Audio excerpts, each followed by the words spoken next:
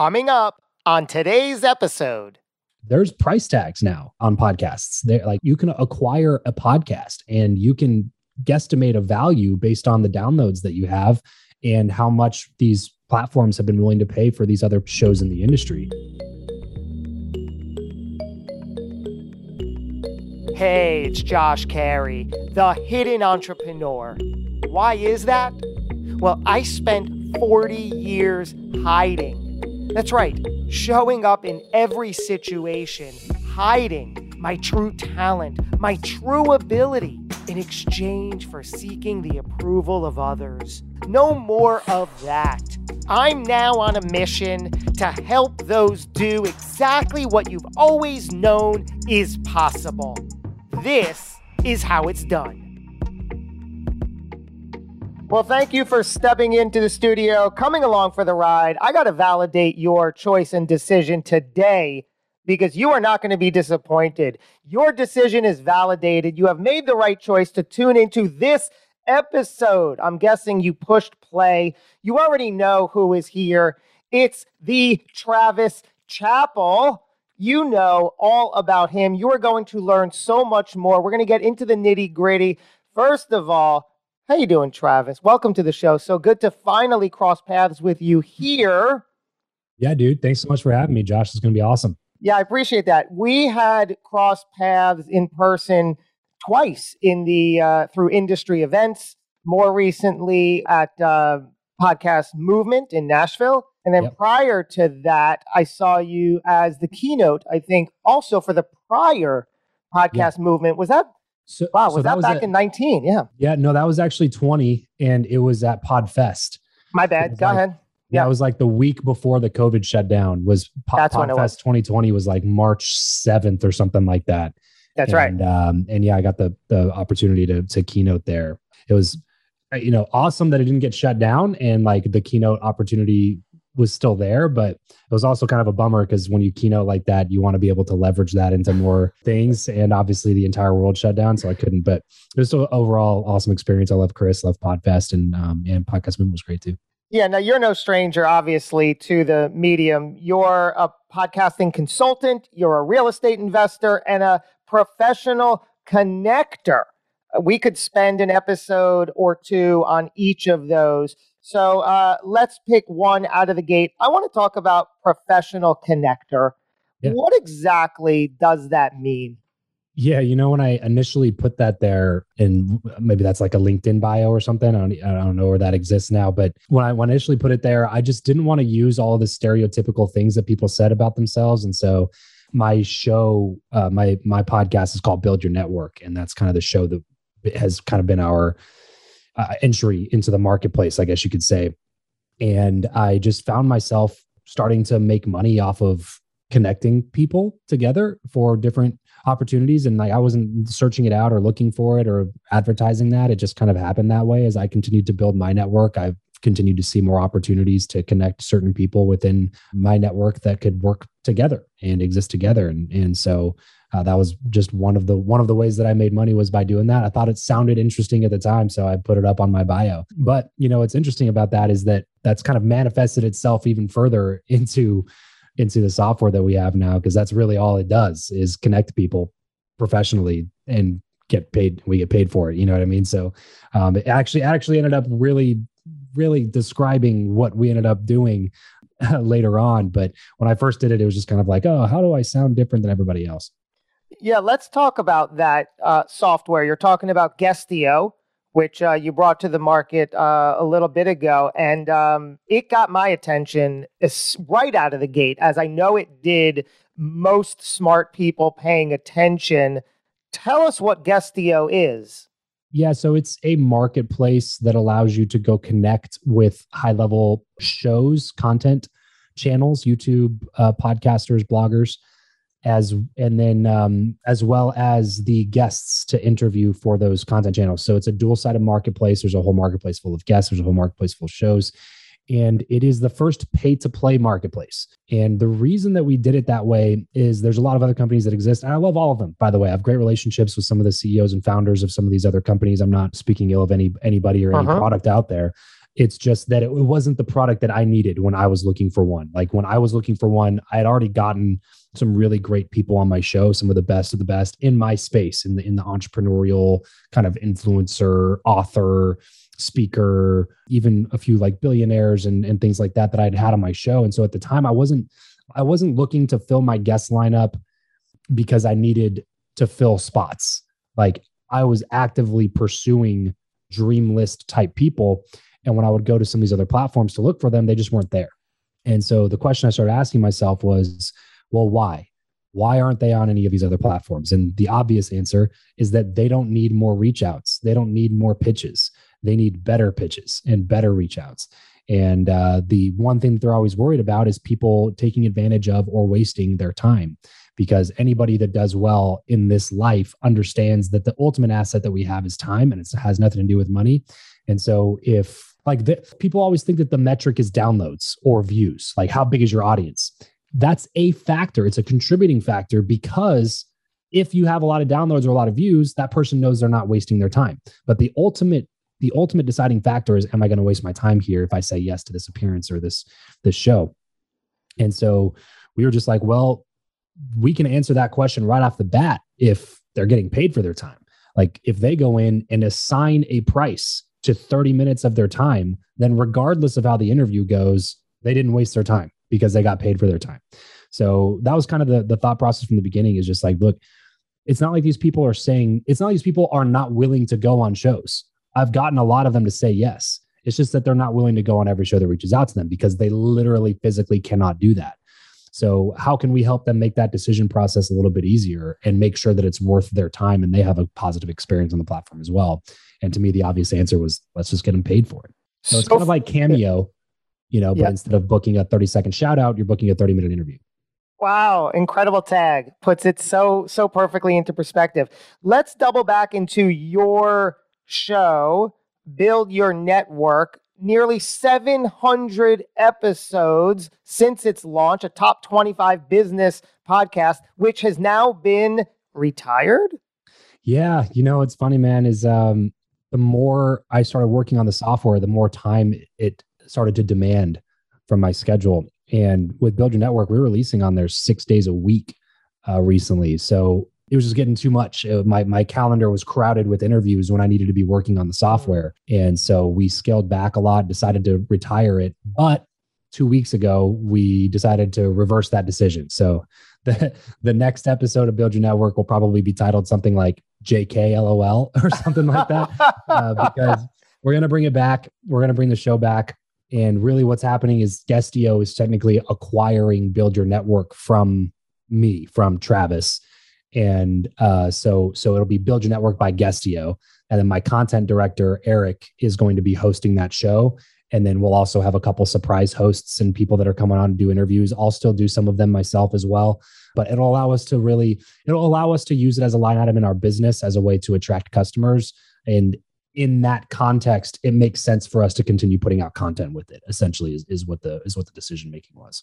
So smart. So, because I know in current time, the most recent episode is where we're hanging up the hat, Build Your Network. Right. So now you've had thought, very smart decision. Keep that momentum going.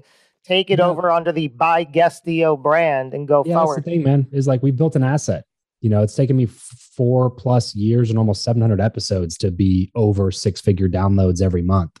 And so when we were looking at shutting it down, it was just like, well, I mean, now it's worth something. Why are we just going to shut it down now that it's like worth something? You know what I mean? So let's talk about that, because I know so many of the listeners want to know how in the world you make, and I love that you used the word asset to describe a podcast, which is so true, because there's value to it. It's undeniable value anymore. 10 years ago, 5 years ago, it was all speculative. We didn't know.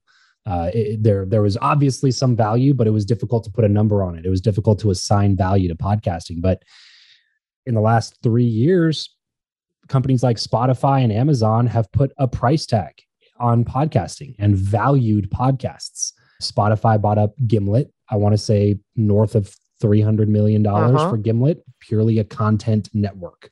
Amazon bought Wondery. Yeah. Amazon bought Wondery very recently. Amazon also bought Smartless, which is a podcast hosted by Jason Bateman and Will Arnett and Sean Hayes. Love it. They bought Smartless for $60 million. Spotify bought Call Her Daddy for $60 million. And then the famous one is Spotify bought Joe Rogan for over $100 million. So there's price tags now on podcasts. They're like, you can acquire a podcast and you can guesstimate a value based on the downloads that you have and how much these platforms have been willing to pay for these other shows in the industry. Even a company like HubSpot's getting into the podcasting That's right. They started the HubSpot Podcast Network, and they're coming out of pocket to endorse and bring on multiple shows inside of their own network, paying upfront signing deals and things like that are only for the purpose of leveraging a content asset to get more people familiar with their brand and using their software. So it's undeniable at this point. It's no longer a speculative thing that you can, decide whether or not you think it's worth something. It's not a debatable thing. Like, people are paying for them. Now the trick is getting yours to be worth something and getting it worth something to the right buyer potentially. So let's talk about that. First of all, what we just spoke about the past 2 minutes, that short list of who's doing what in the podcast space, I'm nodding along. I happen to be aware of those headlines as well, which I always say, if you want to play in this space, if you are playing in this space, it's a sin if you do not know this information. You don't have to dig far to know this information. But if you claim you want to be a player in this space, if you want to be reputable, you have to know who's doing what.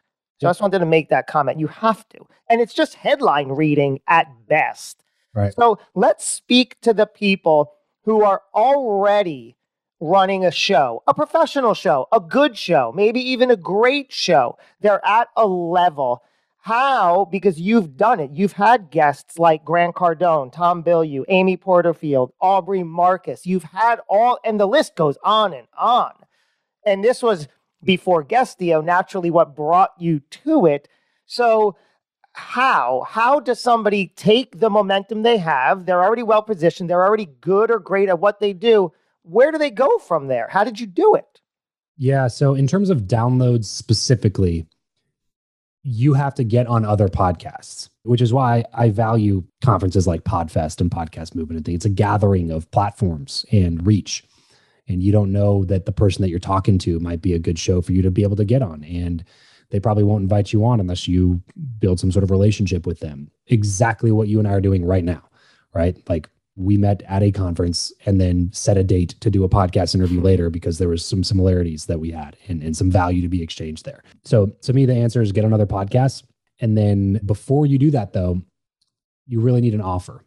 You need a way to monetize the podcast and a way to make money, because really the real answer that nobody wants to give in the space, the number one way to grow your show is paying money to grow your show, because that's the most guaranteed way to grow your show. Like, advertising and spending money to acquire more listeners is the most guaranteed way to grow your audience.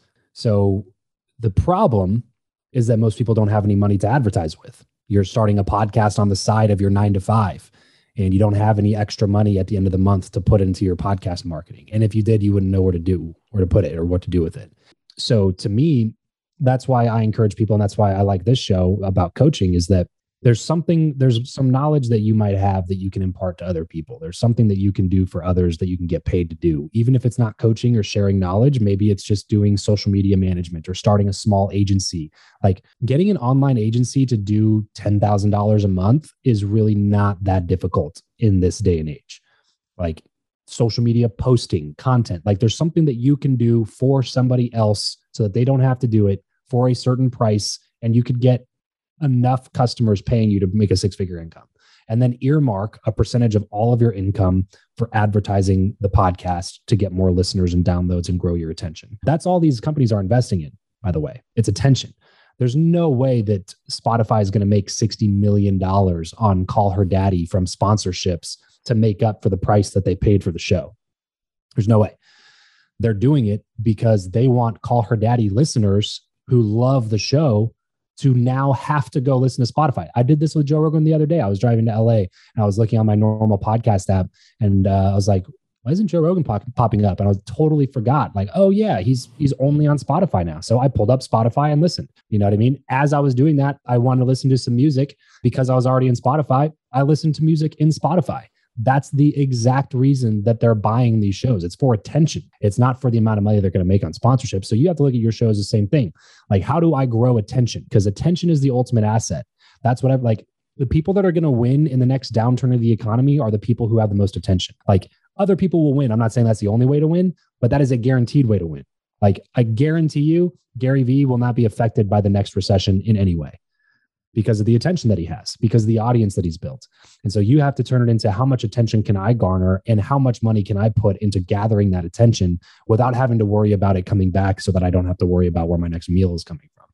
So the answer to that is, like, if you have some sort of an offer, something to sell, then you go get on shows and you try to bring people into your podcast. And then you have a call to action on your podcast to sell your offer. That's the way that I did it. Is just like, I built an offer. I put a call to action on my podcast to sell the offer. And then I went and got on other podcasts, the super soft sell, right? I'm not going on your podcast, Josh, and saying like, hey, go apply for my coaching program. I'm just saying, like, I'm on here talking about how awesome podcasting is, as I did podcast coaching specifically. So like, I'm on here talking about how awesome podcasting is. Here's the top 5 reasons why everybody should have a podcast. Here's what a podcast did for me. Here's what it can do for you. Go listen to my show, Build Your Network. If 12 people come from your audience, go over to my show and click play because they were interested about what I was talking about podcasting. And they go search for an episode, and it's me interviewing Grant Cardone because they love Grant Cardone. And then at the beginning of that episode, I'm like, hey, by the way, if you want to learn how to have a podcast like this so you can get in front of Grant Cardone someday, go to travischappell.com/apply. We have a quick coaching program that'll walk you through how to build, grow, create, and monetize your own podcast in the next 60 days. You know what I mean? We'll talk to you soon. And then people started going to that call to action. We started monetizing with real money so that we could start actually earmarking some of that budget to go get more attention and get on more shows and advertise the podcast, or advertise our offers to make more. Like, you got to get a flow of money is my point. Whatever your plan of attack is, if you're sitting there like, oh, I don't want to create offers, I don't want to sell anything, like, okay, then the way that you're going to do it is through sponsorships or through selling guest spots. But those are only valuable if you have an audience. So you're going to have to pay something up front, or it's going to take you a ton of time. Like, people want the shortcut answer where it's like, I don't want to spend money and I don't want to take too much time. And it's like, okay, well, like, be homeless then. Like, I don't know what to tell you. It's going to take time or it's going to take money. It's going to take one or the other. The best people use both of them. The best people are in it for 12 years and they spent a ton of money to get to that point. That's where you have the Jordan Harbingers of the world, who's been podcasting for over a decade and gets 11 million downloads a month. Like, he doesn't have 11 million downloads a month because he's been podcasting for that long. He has 11 million downloads a month because he's been podcasting that long. And he was willing to invest a lot of money in growing his audience and growing his show over time. But now he chills because, you know, and I know he doesn't chill, but you know what I'm saying? Yeah. Like, he makes a lot of money at 11 million downloads a month, focuses only on show content and growth. You know what I mean? So, but what I'm saying is, like, something's got to give. You want more attention, you're going to have to pay for it, or you're going to spend a lot of time trying to get it. The best way I know how to do that in podcasting specifically is becoming a guest on other shows, which is also something that we do on Guestio, is connecting guests who want to get on podcasts as well. And speaking of the amazing Jordan Harbinger, I had the benefit of interviewing him twice. You know, I'm not telling you or anybody listening anything they don't know. Incredible guy, who also happens to be on Guestio. So an amazing connection. I love how you said that the thing people don't want to hear is the best way to grow your show is you got to put money somewhere into the show. And you're saying, if I heard you correctly, it's find money to invest in getting listeners to your show, and then you monetize on the show somehow that way with an offer that you're selling. Yeah. The reason that I teach it that way is that you don't have to be good at sales to do it that way. Some people, like, I had the advantage of being like 5 years of door-to-door sales before I started a show. So I felt pretty comfortable selling people stuff. But if not a salesperson, you're not comfortable doing that, having somebody take action on your own show through like an application or something like that, it's the easiest selling I've ever done in my life. It's more like order taking. You just have to get on the call and not screw it up. Like they're already super interested. They've listened to X amount of your episodes. They know you, they like you, they trust you, they want what you have to offer, or they wouldn't have taken the time to pull out their computer after listening to a podcast on their drive and type in information to apply for this program that you have available. Like your job is literally at that point is to take the order and don't screw it up. So that type of selling is just a lot easier. That's why, like, I usually just try to tell people, like, bring the traffic into your show and then pitch on the calls to action that you have available on your podcast. I'm currently working with a client who also was a door-to-door guy, starting at 16, actually, spent Nice. 4 to 5 years door-to-door, and really and he's a masterful salesman and marketer and successful business owner. And I saw that in your history. So it's just confirmation that specifically, it seems like schools should create that program, like in grade school, really. Like, all right, kids, we're going to go knocking on doors. Yeah.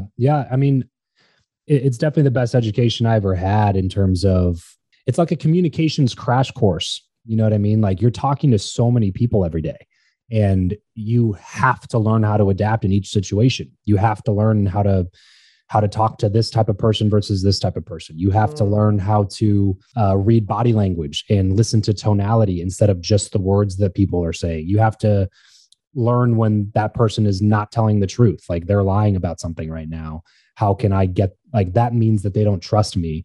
If they don't trust me, they're not going to buy anything from me. How do I make them feel more comfortable with me, and how do I get them to trust me? But like, you won't be able to pick up on those things if you do it for a month and a half. You know what I mean? So to me, it was like, have you heard of the 738-55 rule? Tell me. So it's out of all of our communication, 7% is the words that we say, 38% is our tonality, and 55% is our facial expression and body language in terms of the way that people understand our communication. And so what happens is you get people like writing down a pitch. And a lot of times, especially in big companies, it's some random dude sitting in a corporate office typing out a pitch. Like they have not even talked to a single customer. And so what good salespeople do is they learn the core aspects of the pitch and then they cater that to their personality and they let their personality shine through. But that's because the words that you're saying aren't going to be the things that convinces that person, unless you're only writing email copy or something like that, where there's no chance for body language or tonality or any of those other things to come out. And it only matters the words that you're writing or typing. But in any sort of a like person-to-person context, you got to be aware of the body language that you have and the tonality that you use.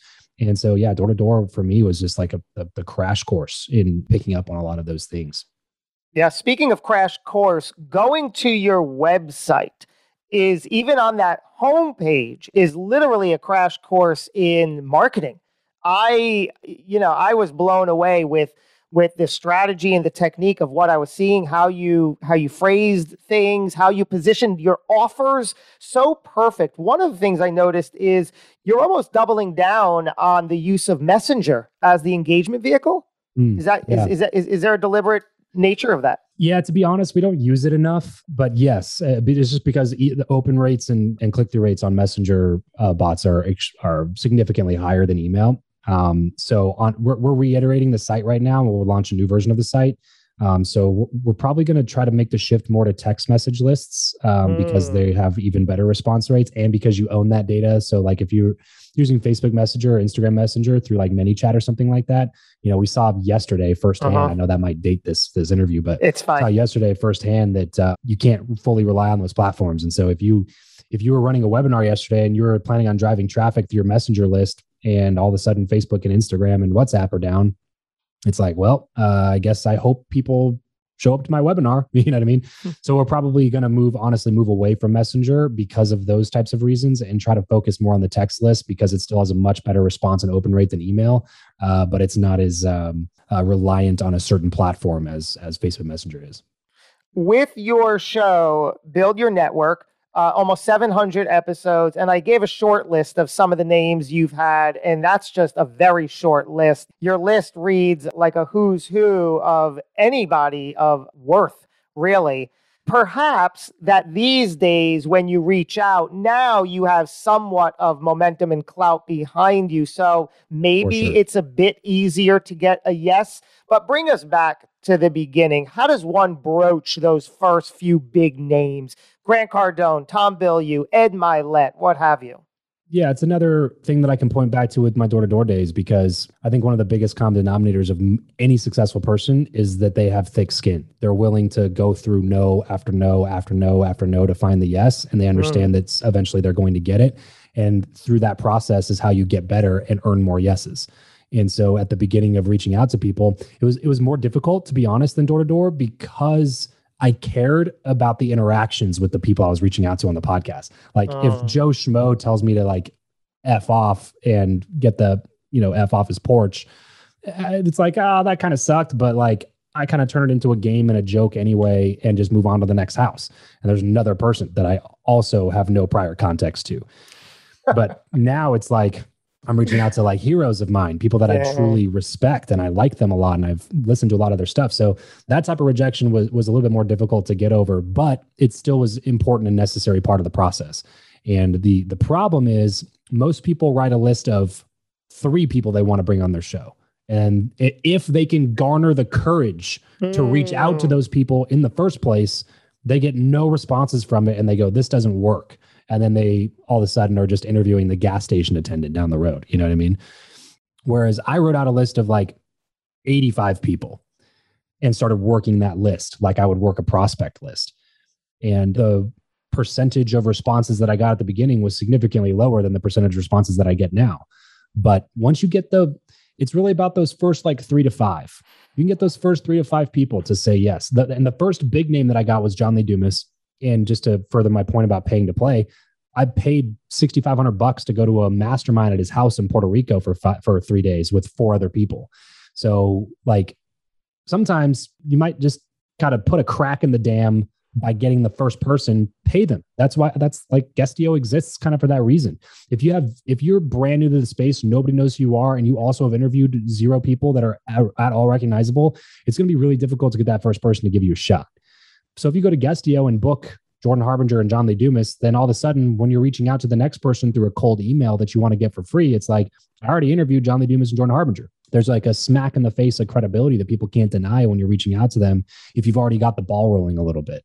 So don't be afraid to come out of pocket for those first, like that initial credibility that you need, because it's going to shorten your runway to success significantly. But so I did that. Got my first 2 or 3 people on. And then, like I said, every time you get another person on, it's easier to get the next person on because you can reference the last person that you got on. And this is why I encourage people to stick to a certain space first before you go. So like now I've gotten, Matt Barnes, who's an NBA champion, and he actually hosts the top sports podcast for all iHeartRadio called All the Smoke. I got him on. He was somebody I used to watch growing up. I played a lot of basketball, and it was a big name and somebody that has no idea about anybody in the entrepreneurial world that I follow. So like my point is like, it would be dumb for me to go put him and then Grant Cardone and then somebody that's in like the fitness space, that like if you segment your list too much at the beginning and it's like these people are all over the place, then there's almost no value in the last awesome. You have to like talk up the last person that you got to say yes. You know what I mean? It's like, oh, you do know so-and-so? And they're like, no, I don't. It's like, oh, well, he's a really big deal in this arena because of X, Y, and Z. And you have to like explain to them how awesome it was that you got this person on so that they feel comfortable to say yes to come on. Whereas if like you've gotten 3 people and they all know each other, they all do business together, they all know, like, and trust each other, then it's a lot easier to go get number 4 and it's a lot easier to go get number 5, right? So like, for example, when I got John Lee Dumas on, the first thing I wanted to do was knock out the people in the podcasting space, because that was the space I was trying to be well networked in when I first got started. And so it was like, okay, who does John know that I also want to contact? Okay, there's Pat Flynn, there's Chris Tucker, there's Amy Porterfield, there's, I started writing a list of all the people that do business in that circle. And it was so much easier to start running through that list of people after you have some momentum and all those people know, like, trust, and recognize each other or have done business with each other in the past. And so I always say, stick to a certain area and then move on to the next area. And then a lot of that value kind of comes in starting to almost connect those spaces together, because that's where I was able to build a relationship with someone like a John, who has a bunch of other people always reaching out to him, because I was adding value to him by making connections through other industries that I had contacts with that he didn't have contacts with because he was still in this space. And I moved over to this space and I was knocking out a bunch of people over here. So like if you can start getting this whole industry to say yes, this whole industry has no idea who these people are, but they're all extremely high level, and you can be the bridge between those two industries. That's a really valuable piece for both parties involved. What is the purpose, or what was your purpose, or what's the purpose for a listener? Because it's not just getting big names for the sake of big names, because if I'm not mistaken, in and of itself, that's not going to catapult you anywhere, right? If you have one big name, if you get Grant tomorrow, it might not even be your biggest down. Right. So you're going to have 220 downloads instead of 207, Yeah. That's right. So what is either for you and or the listener, where do we parlay? What do we need in our back pocket once we're getting the big names? Yeah. So first of all, you need to be a really good interviewer and a host, because if they share that content, you can get a lot more traction from it. So when I interviewed Grant, he shared like 5 clips on Instagram. You can go to Grant's YouTube channel and watch our interview right now. Like I didn't even put it up on YouTube because I didn't have a YouTube channel at the time. So like you can type in Grant Cardone, Travis Chappell, and it'll pop up an interview on Grant's YouTube channel. So he shared it to his audience. And actually, dude, that was like 3 years ago. And he shared like 4 clips on TikTok in the last month from our interview, shared a couple clips on YouTube Shorts in the last week from our interview. So like that content just keeps being shared. But anyway, that's the first way. But obviously you can't really control whether or not someone shares. You can make it as easy as possible, but at the end, it's their decision to share or not share. So it's really about the credibility and the authority that you have. So the way that I try to get people to think about it is like, imagine you're trying to fill up a bucket with water, and there's holes in the bucket all around it. On the bottom, there's holes everywhere. And you start pouring water in the bucket. What's going to happen before that water gets up to the top of the bucket? It's all just going to start leaking out of the holes. So I look at like having a credible brand and interviewing big names like that as patching up the holes in the bucket.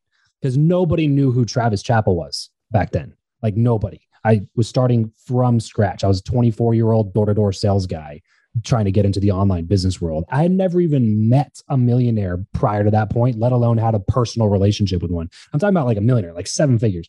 Never met one, never had a personal relationship with one. That's where I was starting. So like my first goal was like, if anybody comes into my brand, I want them to stay, and then I can fix traffic later. So that's what I started doing, is patching up all the holes in the bucket. So Grant Cardone is patching up a hole. John Lee Dumas patching up a hole, right? So now like somebody comes into my world, they go visit my website and they see a punch in the face of credibility. Now it's not just the people that I had on my show, but now it's like, oh, he's been on Entrepreneurs on Fire. He's been on Born to Impact with Joel Marin. He's been on Bigger Pockets Real Estate Podcast. Like these are all massive shows that he's actually been a guest on. He's been on Dropping Bombs, or he's featured in NBC and Forbes and Entrepreneur and Inc. and all the other publications I've been featured in now. Like, so if somebody comes into my world at this point, I have a lot of those holes patched up, to where if they have any interest in continuing business with me, the chances of them sticking around and staying in the bucket are significantly higher than somebody who's just like trying to pour water in the bucket frantically, hoping that it sticks. You know what I'm saying? Yeah, I do. Incredible. Like I have like chills and I'm like jazzed up just from that right there. So cool. Let's, before we part, let's get Guestio back into the conversation, because I know people are already seeing how they can use it from their host position for guests, but how can a listener also position themselves as a paid guest to appear? Yeah, so that part's super easy. All you got to do is go to Guestio, fill out a profile, and put your pricing on your profile. As to whether or not somebody's going to be willing to pay that price, that's a question of how many holes you've patched up and how many people you have that are eager to go get you booked. But I will say, if you are the opposite side of the marketplace, will work better if you haven't done as much work around patching up those holes. Meaning that if you have a podcast, but you don't have a crazy amount of listeners, people still want to get in front of your audience. If you have 1,000+ downloads a month, go list yourself as a show in the Guestio marketplace and put a price tag on your interview for $50, $25. It's more than you're making now, right? So go over there and use that. And then what will happen is you'll start getting paid in what we call Guestio credits. And so you can start using those Guestio credits to go get some of these people on your show at that point.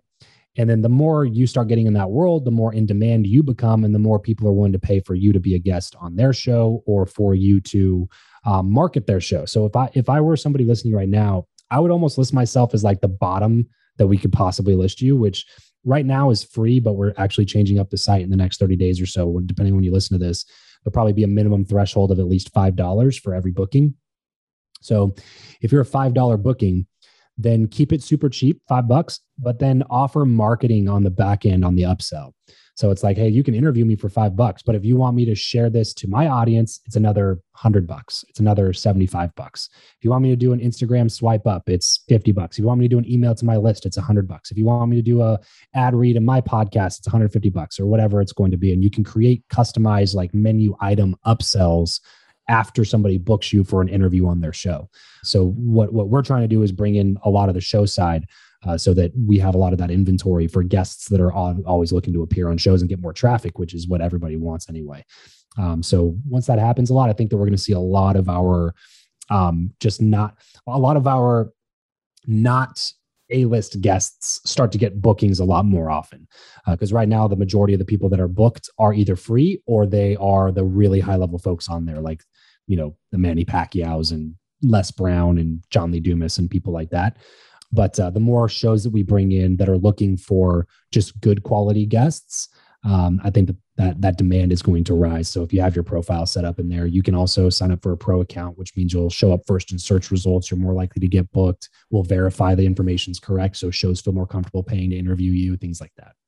I know that whenever you get money and finances and quote unquote pay to play involved, it triggers some people. That's on them, but it does. How has the industry responded to this? Yeah, there's definitely been a lot of resistance, man. Just to be 100% with you, there's been some resistance from some people who are kind of purists, but it's only because it hasn't been done before. So like my question is always like, so if a show is like, oh, I would never pay to bring a guest on, I'm like, okay, are you planning to do an event in the next couple of years? And they're like, oh yeah, we're planning one for next June. It's like, are you going to pay your speakers? Oh, 100%. I can't get speakers without paying them. Right. Right. And it's like, yeah. So like, this is the same thing. It's just speaking. It's just it's just a way cheaper speaking fee. Instead of paying $25,000 to get Jordan Harbinger in person out to your event, you pay $350 and interview him on your podcast. And it gives you the same amount of credibility as him speaking at your event would. You know what I mean? It makes way more sense to interview somebody and pay them to be on your show. And on the other side, we also have some podcasters who are like, oh, I would never accept payment for an interview on my show. And I'm like, okay, would you accept a sponsor? It's like, yeah. Like, I would let somebody sponsor my show. It's like, it's the same thing, man. Like, instead of me paying you, Josh, for a 30-second promo of Guestio, I would way rather pay you for a 30-minute interview where your audience can get to know, like, and trust me. Again, you still have ultimate control, just like a sponsorship.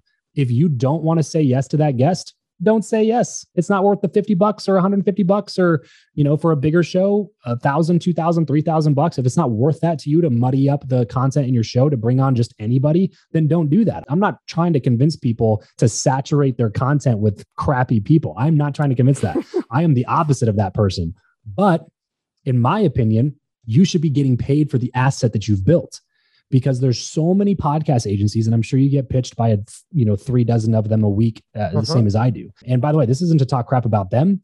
I'm just saying that there's a place for this type of transacting because people are already paying the agencies thousands of dollars to go get them booked on all of these shows. True. And it's like, look, if these agencies are charging anywhere from $250 to $500 per appearance, which is pretty standard pricing for the industry, and more, yep, yeah, and more. If these agencies are charging that for a show that gets 112 downloads an episode, but they're not paying the show any money, that to me is a fault in the current system. So how do we get money in the pockets of the people who actually are leveraging the audiences and building the audiences? Like you as a podcaster, you as the showrunner, you're doing all the hard work to get attention into your stuff. Why sell it to somebody else? Why take a 30-second ad read on your podcast that's going to pay you $17 instead of getting a guest appearance that's going to be $150? It's the same company. You're just interviewing the founder.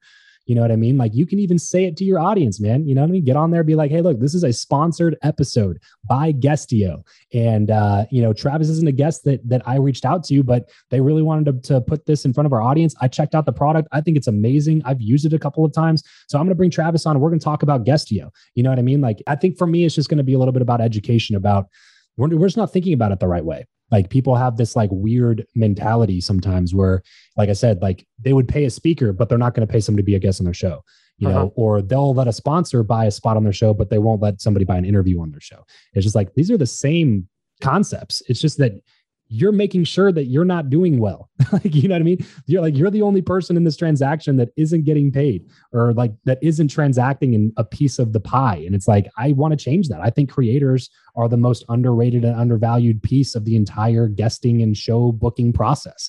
So we want them to be the most overvalued piece of that.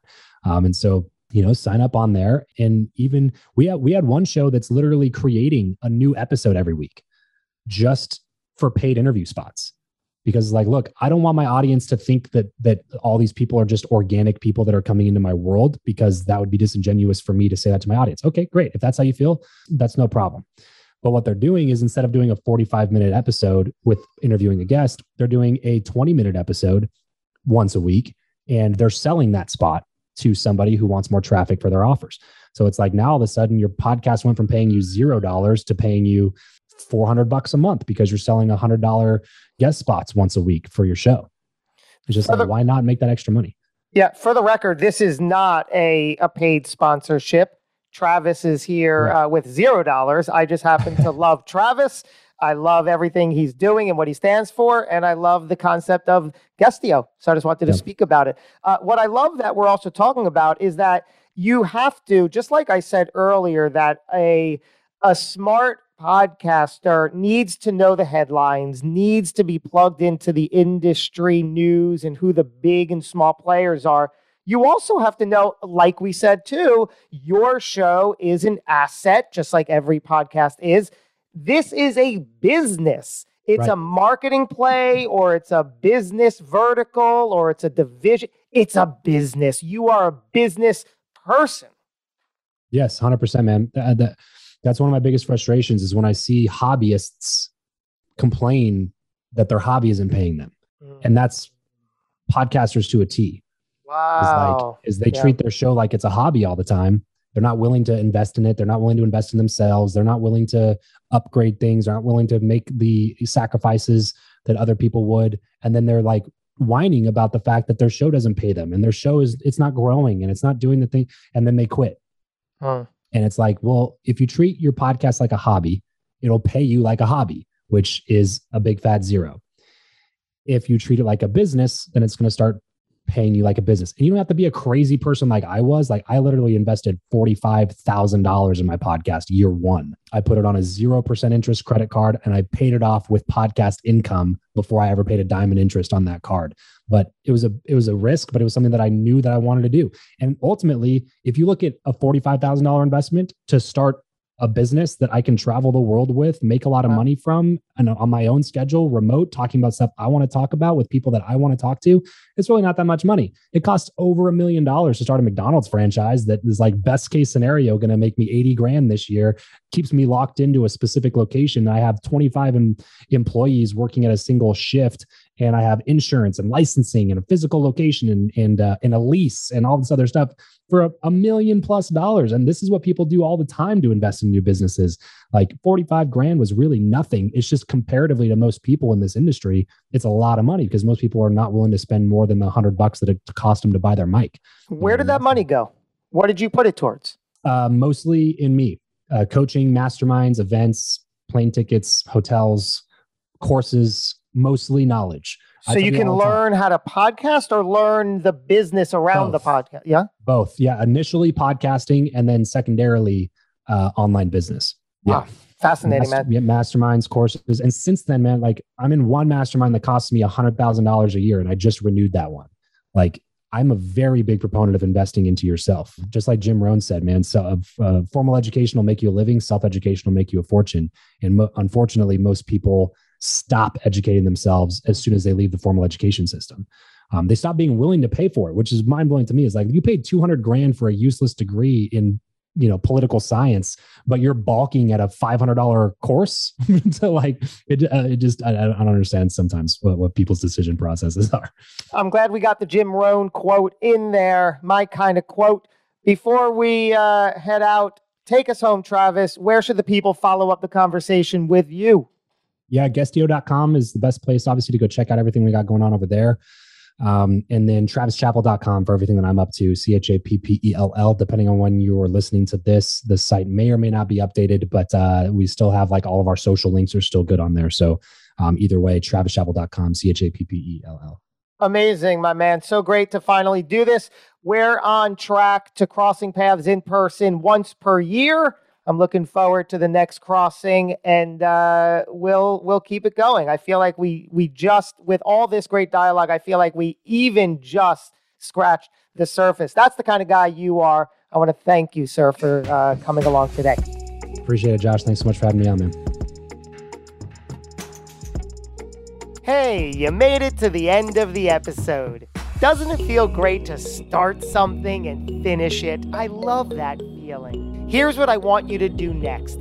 Head on over to my website, joshcarey.com/podcast, and let me know exactly what you loved most about this episode. What did you learn? What did you discover? What are you going to do next? And I'm going to send you a free gift as my way of saying thanks. I appreciate you taking your time to tune in today. We'll do it again soon.